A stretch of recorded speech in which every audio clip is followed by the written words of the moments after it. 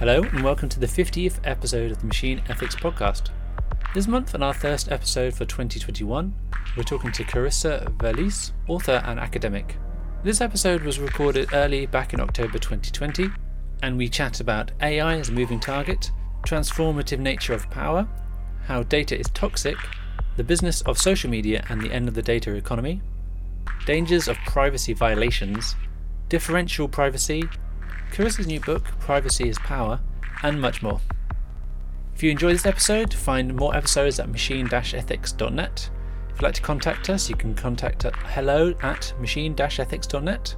You can follow us on Twitter at machine_ethics or on Instagram at Machine Ethics Podcast.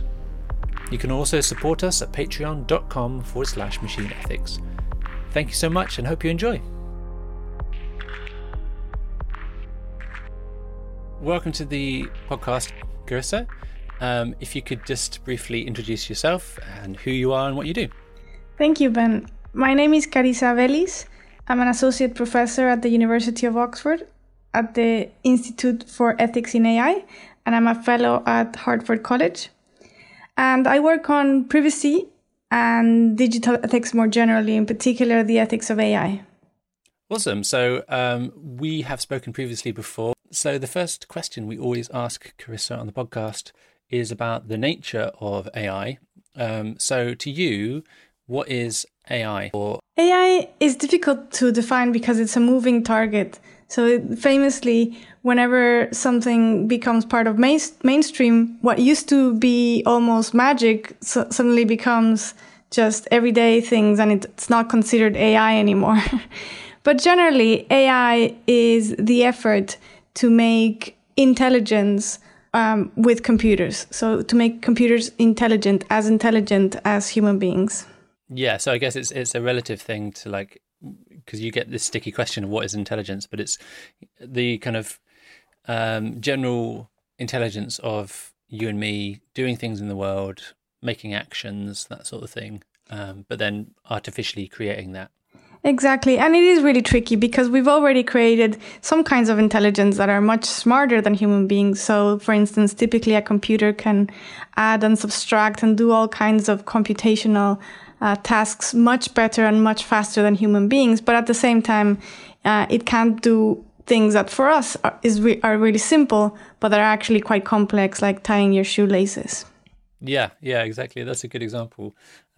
Because, I mean, I wouldn't be able to calculate a prime number up to, the 100th one very, very quickly, but I can damn right do my shoelaces up pretty quickly. So that's one for Team Human there.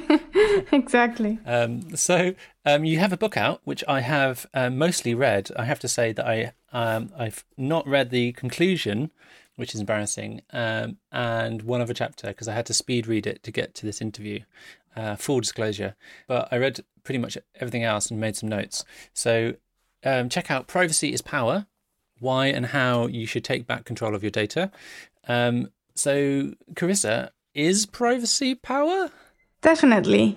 One of the things that I was very impressed by recently in my research was this insight by Bertrand Russell, the philosopher Bertrand Russell, who argues that we should think about power like energy. One of the characteristics of energy is that it can transform itself from one kind into another.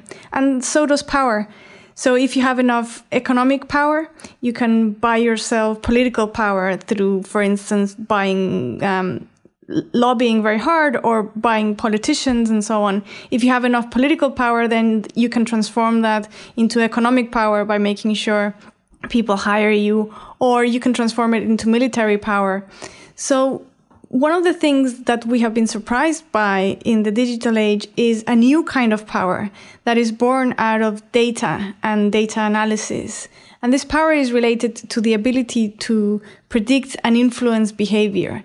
And just as like the other kinds of power, it can transform itself from one kind into another. So if you have enough of this kind of predictive power through data or data power, you can transform it into economic power because you can either sell the data or you can sell access to people and access to people's attention. Or you can transform it into political power because you're so big, like Google and Facebook, that you have really big lobbying muscles and so on. And because we weren't so familiar with this kind of power, it crept up on us, and we didn't identify, for instance, monopolies when they were growing because we're too used to economic power. So we thought that the litmus test for whether something was a monopoly was if it could really up their prices and not lose any customers. But it turns out that companies like Facebook and Google are supposedly free in that you don't pay money, but you pay something else, you pay your data. And it didn't occur to us that kind of our old litmus test was not going to work for new kinds of power. So really, the litmus test should be something more general, like a company being able to have exploitative policies, whether it's too high a price or collecting too much of your data or other kinds of bad policies without losing any users or customers. Yeah, so there's this kind of overarching idea that we should take back control of our privacy. So it's in the title. We should value the data that we kind of trail behind us, but also we actively produce, right? And we actively put in places. And one of the really nice kind of overarching ideas in the book is that data is toxic. So I wondered if you could just go into that briefly. Yes, one of the things that I'm trying to change is the mentality that privacy is only a personal choice or an individual matter. And I argue that no, it's actually a political one, and it's much more of a collective problem than it is an individual one. So another thing about power that we were just discussing is that if we give too much of our data to companies, it shouldn't surprise us when they're designing the rules of society and they're basically leading our lives. If we give too much of our data to governments, then we risk sliding into authoritarianism. We can only maintain a healthy and strong democracy if the bulk of power and the bulk of data stays with citizens. And one way to think about this is that data is a kind of toxic asset. And I use the analogy to asbestos. Asbestos is a very interesting material because it's very cheap, it's very easy to mine, and it's incredibly helpful. Among many of its qualities is that it's very hard for it to catch fire, and it's also very durable. So we have been using it in buildings, in cars, in plumbing, in all kinds of structures, and it turns out that it's incredibly toxic. There's no safe threshold of exposure, and hundreds of thousands of people die every year from cancer because of asbestos exposure. In the same way, personal data is very cheap, it's very easy to mine, it's very helpful, but it turns out it's toxic. It's really dangerous stuff. And it's toxic for individuals, it's toxic for institutions, and especially toxic for society. For individuals, it's exposing us to all kinds of harms. So it's exposing us to harms like data theft, like public humiliation, even extortion, many times identity theft, so people stealing your credit card and using it, or stealing your identity and committing crimes in your name. And it is exposing us to discrimination, to all kinds of harms that are making our lives worse off. Regarding institutions, data is toxic because it's a liability. Every piece of personal data is a potential leak, a potential lawsuit, and we're seeing it now with, for example, companies like British Airways, who got fined £183 million before the COVID pandemic for losing data in a data breach. The most recent one was, I believe it was Hilton Hotels. Again, got fined a huge amount of money because of a data breach. And of course, Cambridge Analytica had to close down, and so on. And sometimes it's not only that it's very pricey, but it's a huge loss of face. And then finally, data is toxic for society. It's undermining equality and it's undermining democracy. So you and I are not being treated as equal citizens. We are being shown different opportunities online. We are paying different prices for the same product. We're not being treated as equals. And it's undermining democracy because it's fueling fake news, it's polarizing society, it's fragmenting the public sphere, it's having all these kinds of consequences that are so toxic that we would be much better off without personal data being bought and sold. Yeah, and I guess from a kind of like a technical side, if you simply didn't have the information or some sort of marker or just like category of a person coming to your website, then you wouldn't be able to tailor those adverts, so you wouldn't be able to tailor that information to those different types of people because you just wouldn't have that information to be able to make those kind of systems work at that point, right?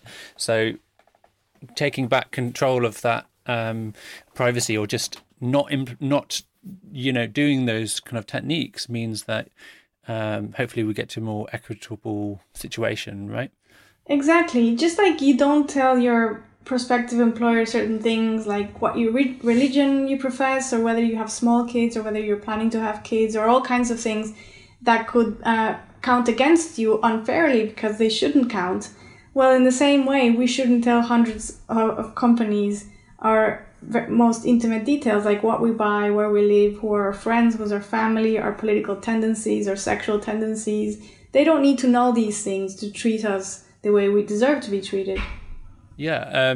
So my main problem about this conversation that we're going to have today is that I mostly totally agree with you. So so I almost have to kind of like take the devil's advocate position, because I read the book and I'm kind of going, yeah, of course, nodding my head as I'm reading about it. So it's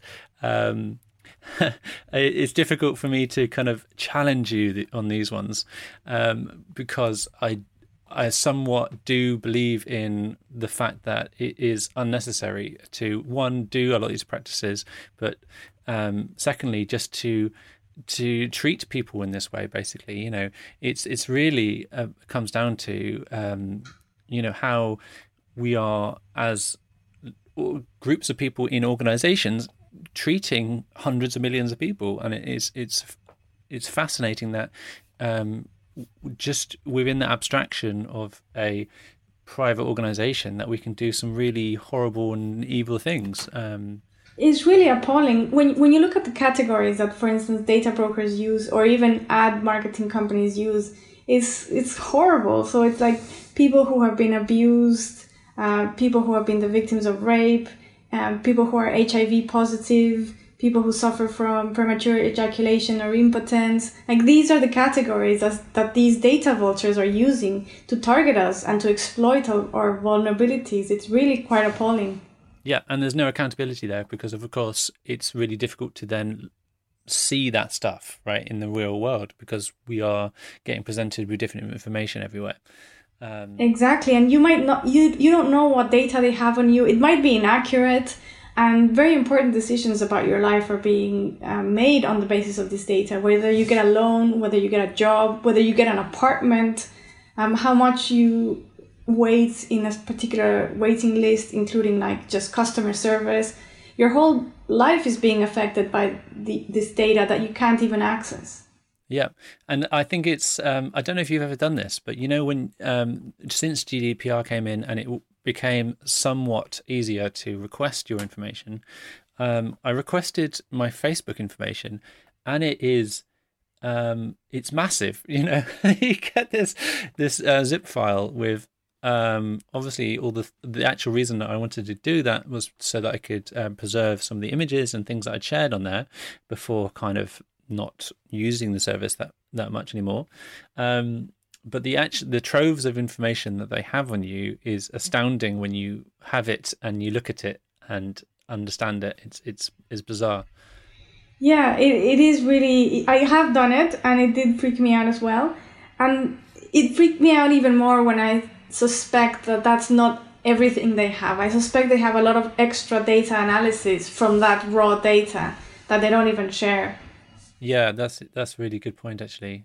Extrapolations and extra categories and all these sorts of things that might be useful for them within the advertising context, I guess. But also, there's been historical research projects done on us as individuals, within the platform, not just Facebook, but all sorts of different platforms where they are, experimenting on thousands of users just because they are able to. It's strange because you have an experiment could be, just changing the color. In developer world, it might be an A/B test, and we're testing whether people enjoy this colored blue slightly better than the colored blue we originally used, and we can see how they react to it essentially. But you can also do things like withholding likes and then producing likes later on, which was an example from Instagram, one of the experiments they did. And on Facebook, equally, they did something around promoting negative emotions through the information that they showed you within your feed, and to see if you would post negatively, the sentiment analysis would be more negative, and manipulating people's behavior that way. And this study in particular that you're citing was incredibly unethical because they didn't take into account, for instance, they didn't exclude people who might be suffering from depression or bipolar disorders, people who are really having a bad time. And if you might be, tipping the balance even worse for them if you were encouraging all these negative emotions. That was absolutely terrible. Yeah, and it's just such a shame because you could make people's lives so much better as well. So it's interesting that even if you would do an experiment like this and you thought that was a good thing to do, and you considered, some of the things you were saying about types of different people who might be grossly affected by it in a detrimental way, why wouldn't you just try and produce a positive sentiment for people?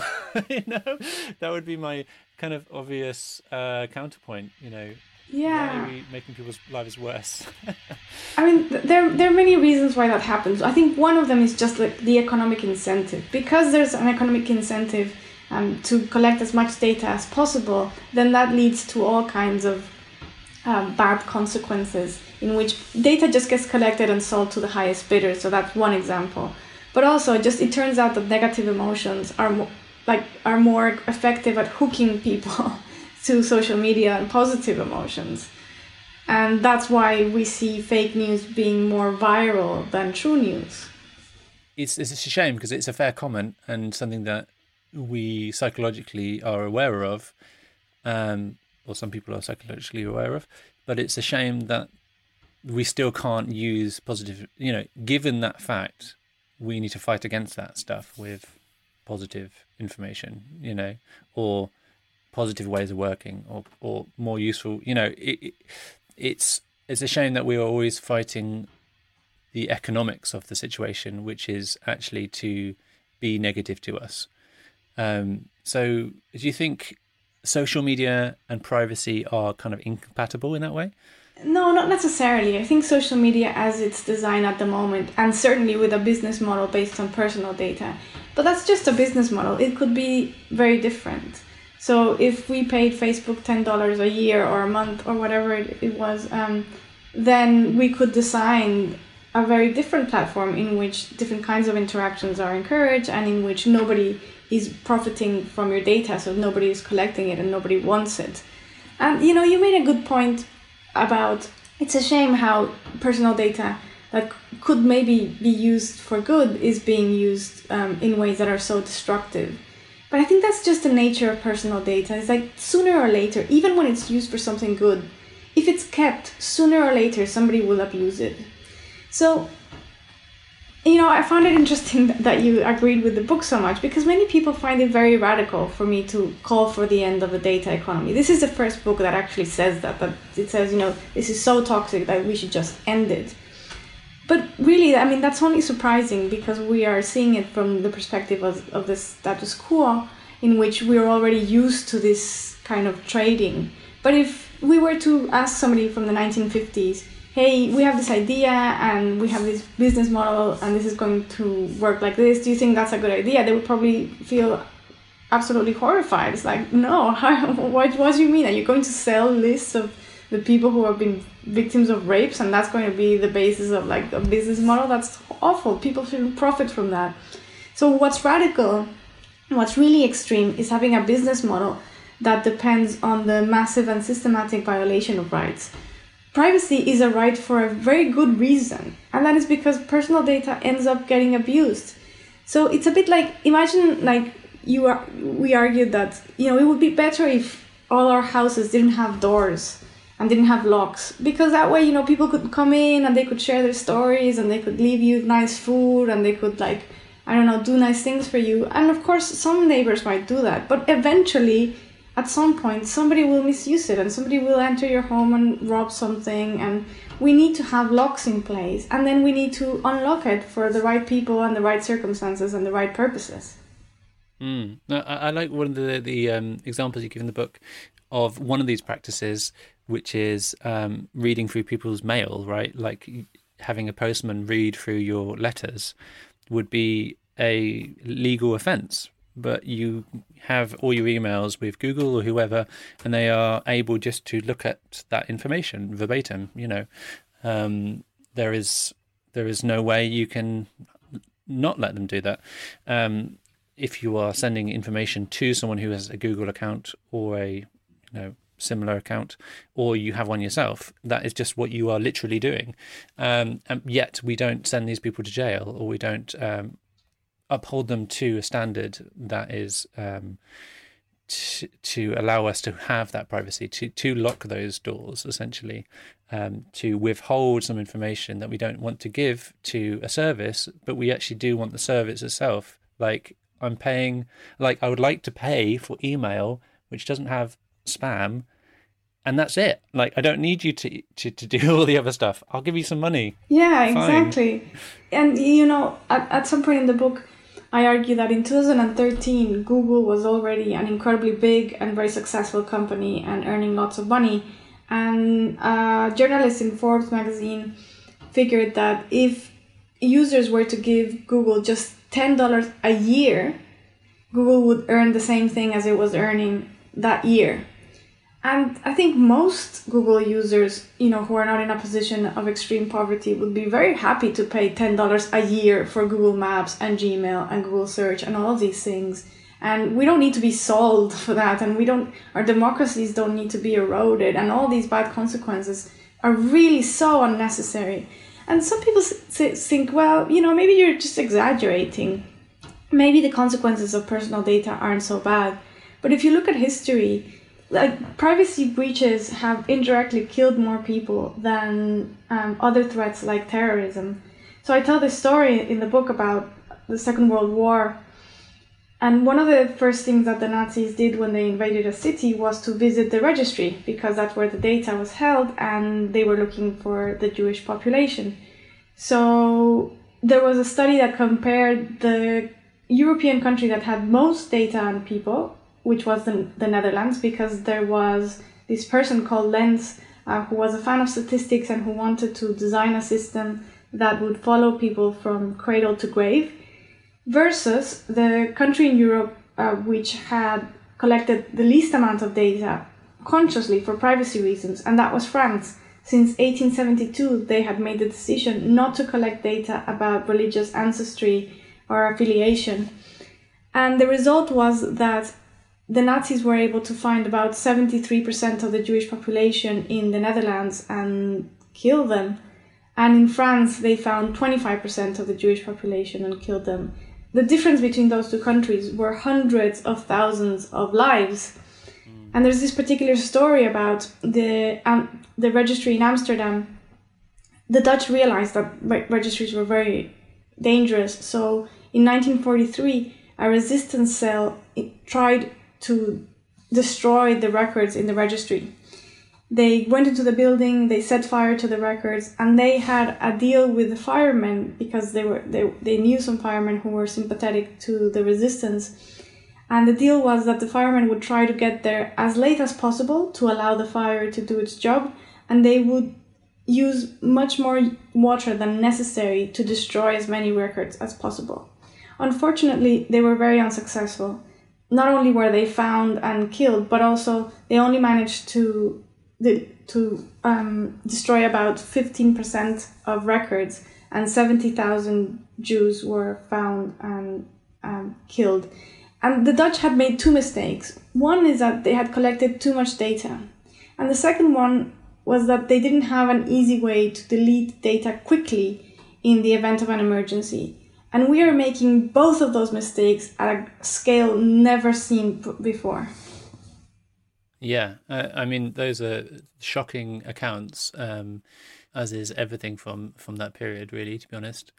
It's funny because it's one of those arguments that comes up where, it's if you've got nothing to hide, then what's the problem sort of situation. But as you've stipulated, it might not be now, it might be in the future, it might be somewhere else, it might be some organization that you haven't met yet, and it might be your next boss, and all these individuals or these organizations or these governments might be able to do something to you based on the things that you have put out there in the world, that digital kind of exhaust that you've created. And it might not be something that affects you right now. And I think in the book you mentioned you might be, some white guy and you don't really think about these things. But, there are people out there who are thinking very seriously about these things, and it affects their lives greatly already right now, and it might affect yours at any time in the future, and indeed your children and their children. Exactly. And you might have something to hide and you just don't know about it. So, for instance, you might be developed Parkinson's or Alzheimer's, and companies can be trying to infer this just by the way you swipe your finger on your phone. And you might not get your job because a company might suspect that you will develop Parkinson's disease in the next 10 years. And that information might actually be wrong. You're still going to suffer the consequences of that privacy loss. So we talk a lot about AI on this podcast, the Machine Ethics Podcast. Hello, if you're just tuning in. It feels like a radio station. It's definitely not. And I wonder, because obviously a lot of the machine learning techniques rely on huge amounts of data. And obviously data is all sorts of things and doesn't necessarily have to be people's data. It could be weather data and atmospheric data and pressure and how many drops of rain there are and all sorts of different types of data. How many rats are in this area. I don't know. Like there are different types of data, obviously, but machine learning often relies on lots of data. So is there some sort of kind of issue with a lot of these techniques that we're using at the moment and the kind of requirement for there to be data to use in order for them to be successful and accurate, I guess? That's a great question. So there are many responses. One response is that most of the data that we have and that we need and that is most useful is actually not personal data.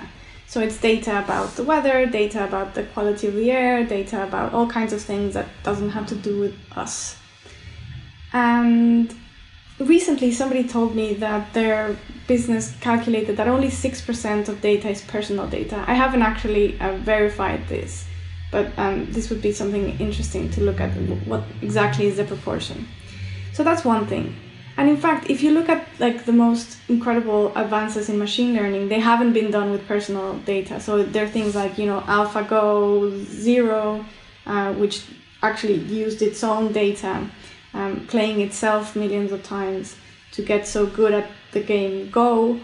Or it's things like trying to find a possible antibiotic and looking at molecules. So it's not, and it might not be a coincidence that the most incredible advances haven't been with personal data, because personal data sometimes expires very quickly. So for instance, how many times have you liked something on Facebook and then a year later you actually don't like it anymore, but you never go back and click on like? So in that way you move places, you change in all kinds of ways that makes personal data very quickly out of date.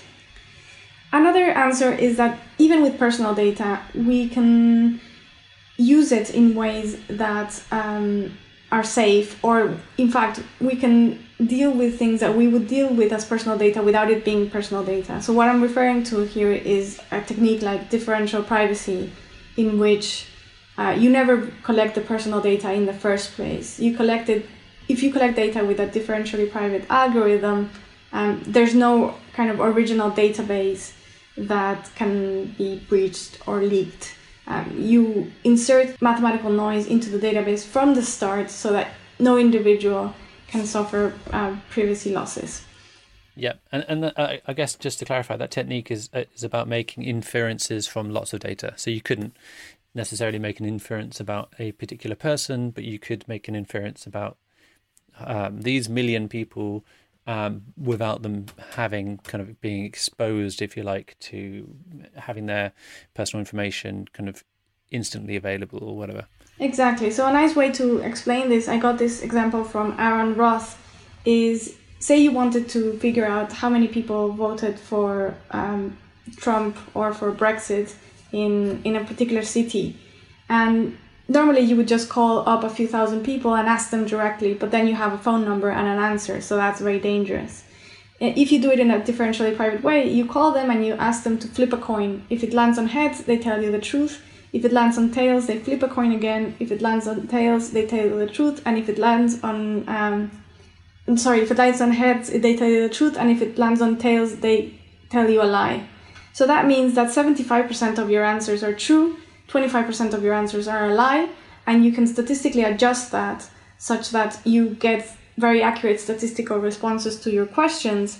And the person never tells you how the coin lands, they just give you an answer. So every person has plausible deniability. Every person can say, no, I didn't vote for Brexit or I didn't vote for Trump.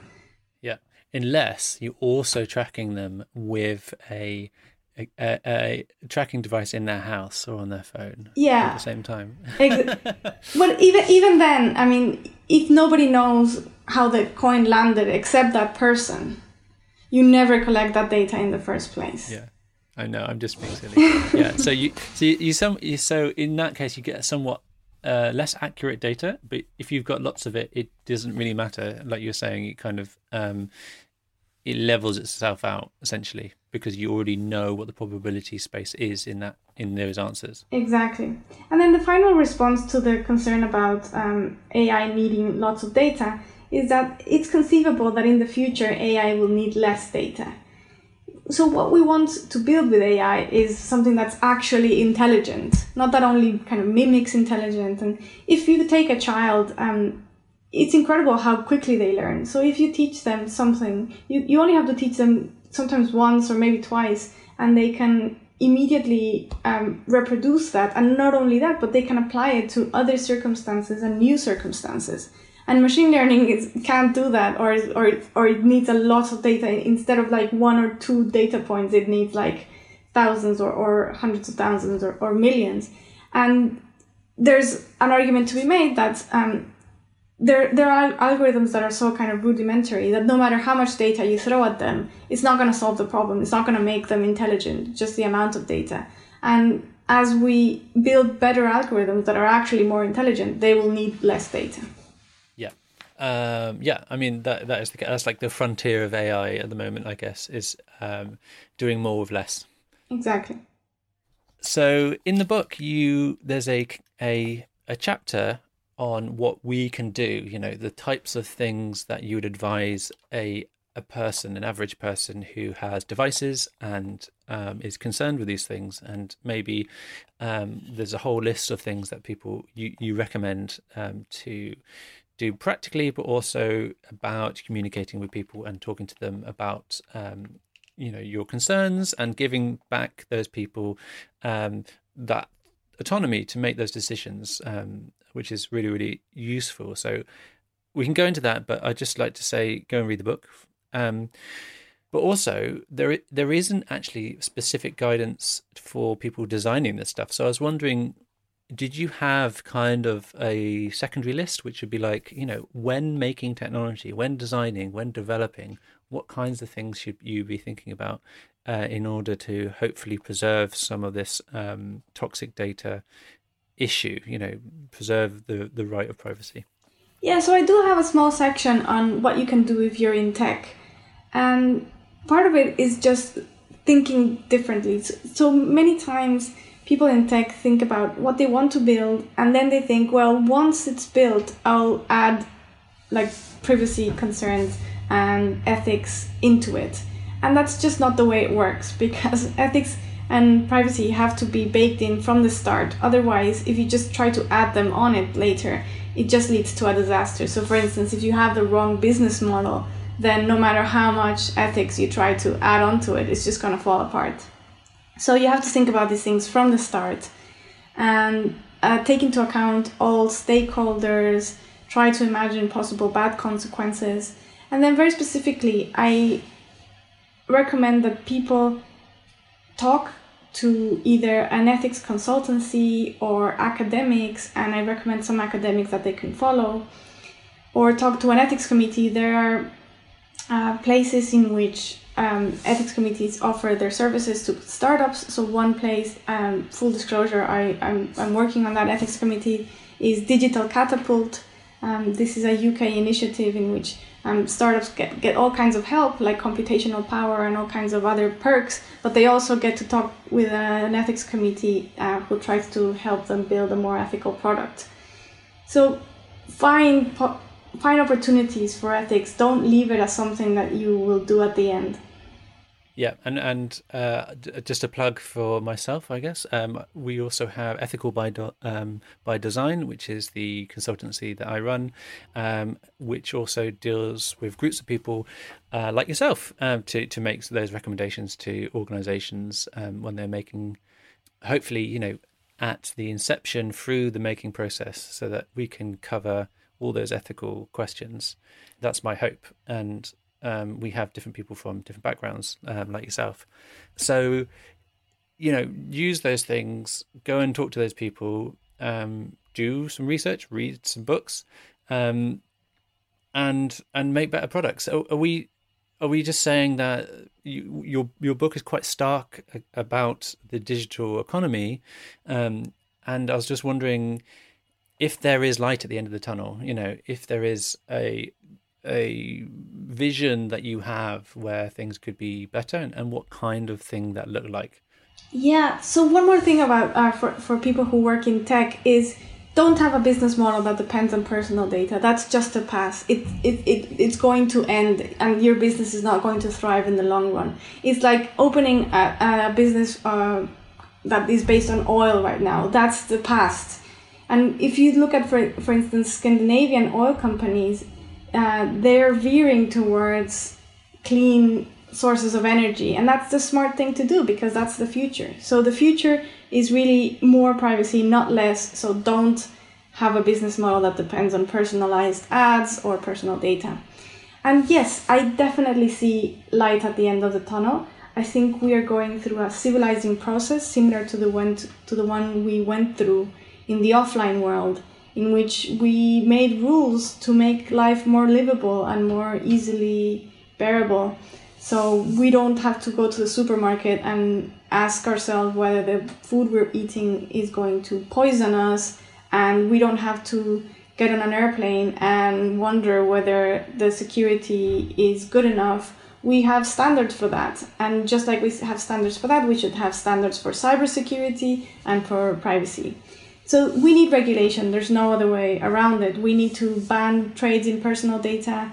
We need to ban personalized content. We need to implement fiduciary duties so that our data can only be used for our benefit and never against us. But for that to happen, we need people to pressure and to rebel against the data economy. And so what ordinary people can do is find opportunities for privacy. Talk about privacy, read about privacy, tweet about privacy. Don't expose others, so don't take pictures and then upload them without asking for people's permission.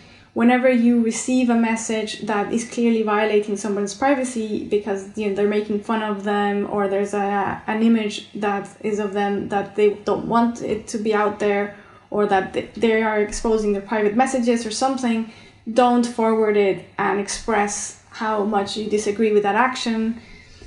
Choose privacy-friendly options. So instead of using Google search, use DuckDuckGo. It's great and it doesn't track you. Instead of using WhatsApp, use Signal. It's fantastic and it's not based on a personalized data model. Instead of using Gmail, use ProtonMail. There are many alternatives out there that are just as easy, just as free, and just as good, and that are not based on your personal data. Great.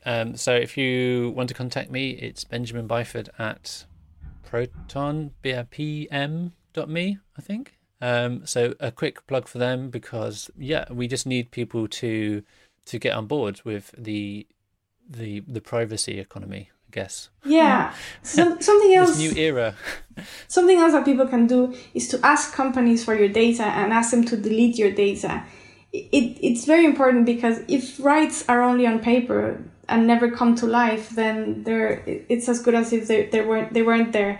So when you ask a company for data, you show them that you care about it, you make them work for it, and if they don't comply with your request, you create a paper trail such that when regulators look at that company, they'll see that they're not using people's data with their consent, and they can get fined and they can pay the consequences for that. So it's really important to ask companies, demand companies that they respect your right to privacy.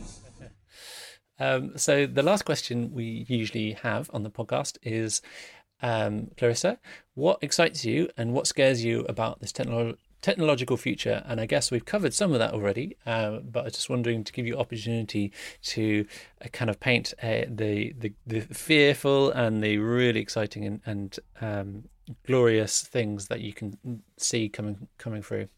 What scares me is that I can see that we're building the perfect architecture for the perfect totalitarian state, a totalitarian state that cannot be challenged, because as soon as you start to even think about organizing or rebelling against it, they know it before even you do, maybe, and they squash it.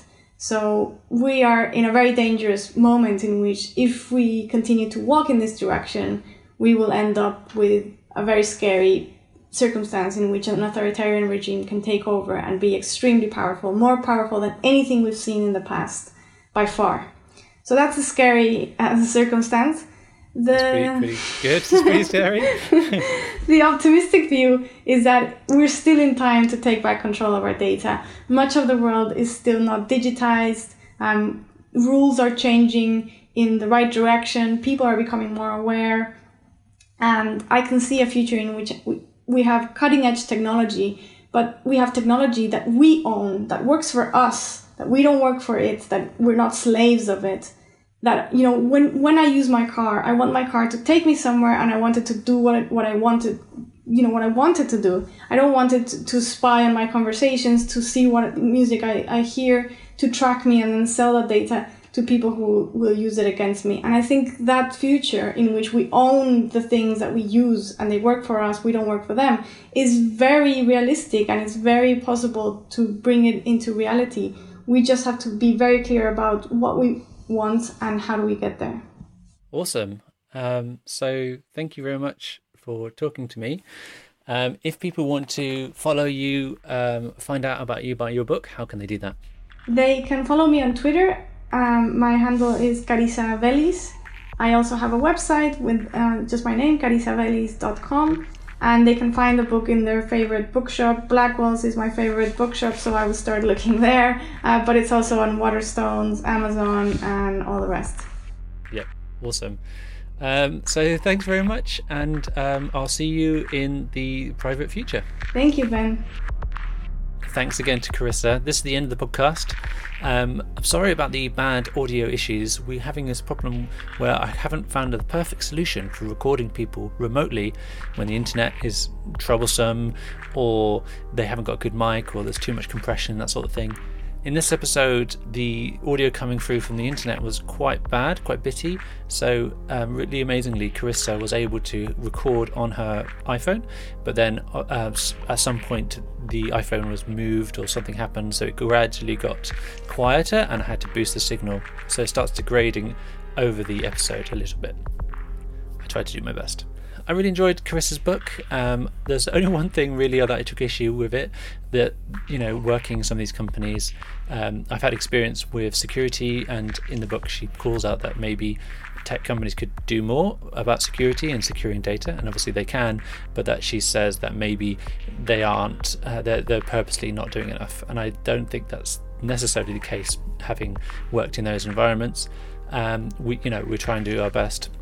Personal data as being toxic is a really, really interesting concept, and just kind of really hits home really easily about what this is all about, what we should not be doing essentially, and I think that's a really great way of kind of labeling that stuff. Be careful with it, it's toxic. And I really find this fascinating that there's this digital economy, data economy, and that maybe that is coming to an end. Calling out these large corporations or practices of passing around data and selling data and that sort of horrible practices, and maybe that we can find a way to get past that, move on, and not take people for granted and be nice. So that would be good, wouldn't it? So thanks again for listening. If you'd like to contact us, go to machine-ethics.net and stay tuned for the next episode. Thank you very much.